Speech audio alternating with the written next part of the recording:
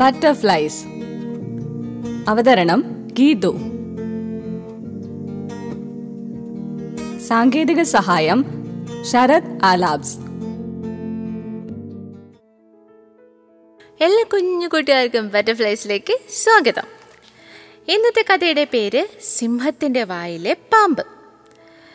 ഒരിക്കൽ സിംഹരാജാവ് ഒരു ആജ്ഞ പുറപ്പെടുവിച്ചു. കാട്ടിലെ വൃദ്ധരായ മൃഗങ്ങളെയും പക്ഷികളെയും ഒക്കെ പിടികൂടി കൊല്ലണം. യാതൊരു പ്രയോജനവുമില്ലാതെ ജീവിക്കുന്ന ഈ വൃദ്ധർ ചെറുപ്പക്കാരായ മൃഗങ്ങളുടെ ഭക്ഷണം കൂടിയാണ് തിന്നു തീർക്കുന്നത്. അതുകൊണ്ട് പ്രായമേറിയ മൃഗങ്ങളെയും പക്ഷികളെയും ഒക്കെ കൊന്നുകളയണം. സിംഹത്തിൻ്റെ ആജ്ഞ നടപ്പിലാക്കാൻ മൃഗങ്ങൾ ഓടി നടന്നതോടെ പ്രായമേറിയ പാവം മൃഗങ്ങൾ ആകെ പേടിയിലായി. ഇതിനിടയ്ക്ക് ഒട്ടേറെ മൃഗങ്ങൾ കൊല്ലപ്പെട്ടു. ബാക്കിയായവയൊക്കെ അടുത്ത കാട്ടിലേക്ക് ഓടി രക്ഷപ്പെട്ടു. എന്നാൽ പ്രായമേറിയ കലൂലുമുയൽ എങ്ങോട്ടും പോകാതെ തൻ്റെ മാളത്തിൽ തന്നെ കഴിയാൻ തീരുമാനിച്ചു. കൊച്ചുമകൻ രഹസ്യമായി കൊണ്ടു കൊടുക്കുന്ന കിഴങ്ങുകളും മറ്റുമൊക്കെ കലൂലു ഭക്ഷിച്ചു. അങ്ങനെ പ്രായമേറിയ മൃഗങ്ങളെയും പക്ഷികളെയും കാട്ടിലെങ്ങും കാണാതായതോടെ സിംഹത്തിന് സന്തോഷമായി. ചെറുപ്പക്കാർ മാത്രമുള്ളതിനാൽ കാടിന് കൂടുതലൊരു ഊർജ്ജമൊക്കെ ലഭിച്ചതായി രാജാവിന് തോന്നി. ഒരു ദിവസം നമ്മുടെ സിംഹം ഉച്ചയൂണും കഴിഞ്ഞ് വായും തുറന്നു കിടന്നുറങ്ങുകയായിരുന്നു. അപ്പോഴാണ് ഒരു പാമ്പ് അതുവഴി ഇഴഞ്ഞു വന്നത്. അത് മാളമാണെന്ന് കരുതി സിംഹത്തിൻ്റെ തുറന്നിരുന്ന വായിലൂടെ കടന്ന് വയറിൻ്റെ ഉള്ളിൽ ചെന്നു. അന്ന് അസാധാരണമായ വയറുവേദനയോടെയാണ് സിംഹം ഉറക്കമുണർന്നത്. വേദന കൊണ്ട് പുളഞ്ഞ സിംഹം ഉറക്കെ നിലവിളിച്ചുകൊണ്ട് അങ്ങോട്ടും ഇങ്ങോട്ടും നടക്കാൻ തുടങ്ങി. അപ്പോൾ പാമ്പ് സിംഹത്തിൻ്റെ തൊണ്ടയിലെത്തി പുറത്തേക്ക് നോക്കി. അപ്പോഴാണ് മറ്റു മൃഗങ്ങൾക്ക് രാജാവിൻ്റെ വയറുവേദനയുടെ കാരണം പിടികിട്ടിയത്. അവർ മൂങ്ങവൈദ്യരെ വിളിക്കാനായി ഓടി. വൃദ്ധനായ മൂങ്ങവൈദ്യരെ എല്ലാവരും ചേർന്ന് കാട്ടിൽ നിന്നും ഓടിച്ചിരുന്നു. ചെറുപ്പക്കാരനായ മൂങ്ങവൈദ്യർക്കാകട്ടെ ഒന്നും അറിഞ്ഞുകൂടാ. അവർ കാര്യം സിംഹത്തോട് പറഞ്ഞു. രാജാവേ, അറിവുള്ള മുതിർന്നവരെ എല്ലാം അങ്ങ് ഈ കാട്ടിൽ നിന്നും ഓടിച്ചു. ബാക്കിയുള്ള ചെറുപ്പക്കാർക്ക് എന്ത് ചെയ്യണമെന്ന് ഒരു അറിവുമില്ല. സിംഹം കോപം കൊണ്ട് അലറി വിളിച്ചു. തൻ്റെ തെറ്റ് സിംഹത്തിന് മനസ്സിലായി. മറ്റു മൃഗങ്ങൾ രാജാവിൻ്റെ വേദന നോക്കി നിന്നതല്ലാതെ യാതൊന്നും ചെയ്തതുമില്ല. അങ്ങനെ ദിവസങ്ങൾ കഴിഞ്ഞു.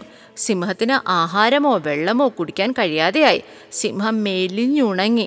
നടക്കാൻ സാധിക്കാതെ സിംഹം ഒരിടത്ത് ചടഞ്ഞുകൂടി കിടപ്പായി. അപ്പോഴാണ് കലൂലുവിൻ്റെ കൊച്ചുമകൻ സിംഹത്തിൻ്റെ അടുത്തെത്തിയത്. രാജാവേ, അങ്ങ് കോപിക്കുകയില്ലെങ്കിൽ ഞാനൊരു കാര്യം പറയട്ടെ.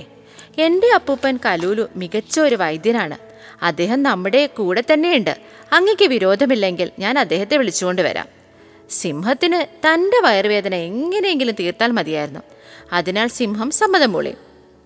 കലൂലുവിൻ്റെ കൊച്ചുമകൻ കാര്യം ചെന്ന് കലൂലുവിനോട് പറഞ്ഞു. കലൂലുവിന് ഭയമായി. ഇനി വയറുവേദന മാറിയാൽ എന്നെയും കൊല്ലാൻ പറയുമോ? ഇല്ല പൂപ്പ, സിംഹരാജാവ് ഇപ്പോൾ പഴയതുപോലെയൊന്നും അല്ല, ആളാകെ മാറി. അങ്ങനെ കലൂലു ഒരു എലിയെ എലിപ്പെട്ടിയിലിട്ട് അതുമായി സിംഹരാജാവിൻ്റെ അടുത്തേക്ക് പോയി.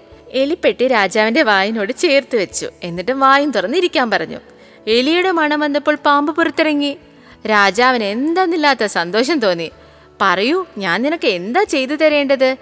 ആഹ്ലാദത്തോടെ കലൂലുവിനെ കെട്ടിപ്പിടിച്ചുകൊണ്ട് സിംഹം ചോദിച്ചു. രാജാവേ, പ്രായം ഒരു ശാപമല്ല, അനുഗ്രഹമാണ്. അനുഭവസമ്പത്തിൻ്റെ നിറകുടമാണ് പ്രായമേറിയവർ. അത് നമുക്ക് പ്രയോജനപ്പെടുത്താം. കണ്ടില്ലേ, അങ്ങേക്കൊരു അപകടം വന്നപ്പോൾ അങ്ങയെ സഹായിക്കാൻ ചെറുപ്പക്കാർക്ക് കഴിഞ്ഞില്ലല്ലോ. അതിനാൽ ദയവായി അങ്ങയുടെ തീരുമാനം തെറ്റാണെന്ന് തിരിച്ചറിഞ്ഞ് അത് പിൻവലിക്കാൻ തീരുമാനിക്കൂ. സിംഹരാജാവിന് കലൂലു പറഞ്ഞത് ശരിയാണെന്ന് മനസ്സിലായി. അദ്ദേഹം തൻ്റെ ആജ്ഞ പിൻവലിച്ചു. മൃഗങ്ങൾക്കെല്ലാം സന്തോഷമായി. അങ്ങനെ കാട് വിട്ടുപോയ വൃദ്ധരായ മൃഗങ്ങളെല്ലാം മടങ്ങിയെത്തി. കൂട്ടുകാർക്ക് ഈ കഥ ഇഷ്ടമായെന്ന് വിശ്വസിക്കുന്നു. വീണ്ടും അടുത്ത ആഴ്ച പുതിയ കഥയുമായി കാണാം. എല്ലാവർക്കും നന്ദി, നമസ്കാരം. ബട്ടർഫ്ലൈസ് അവതരിപ്പിച്ചത് ഗീതു. സാങ്കേതിക സഹായം ശരത് ആലാബ്സ്.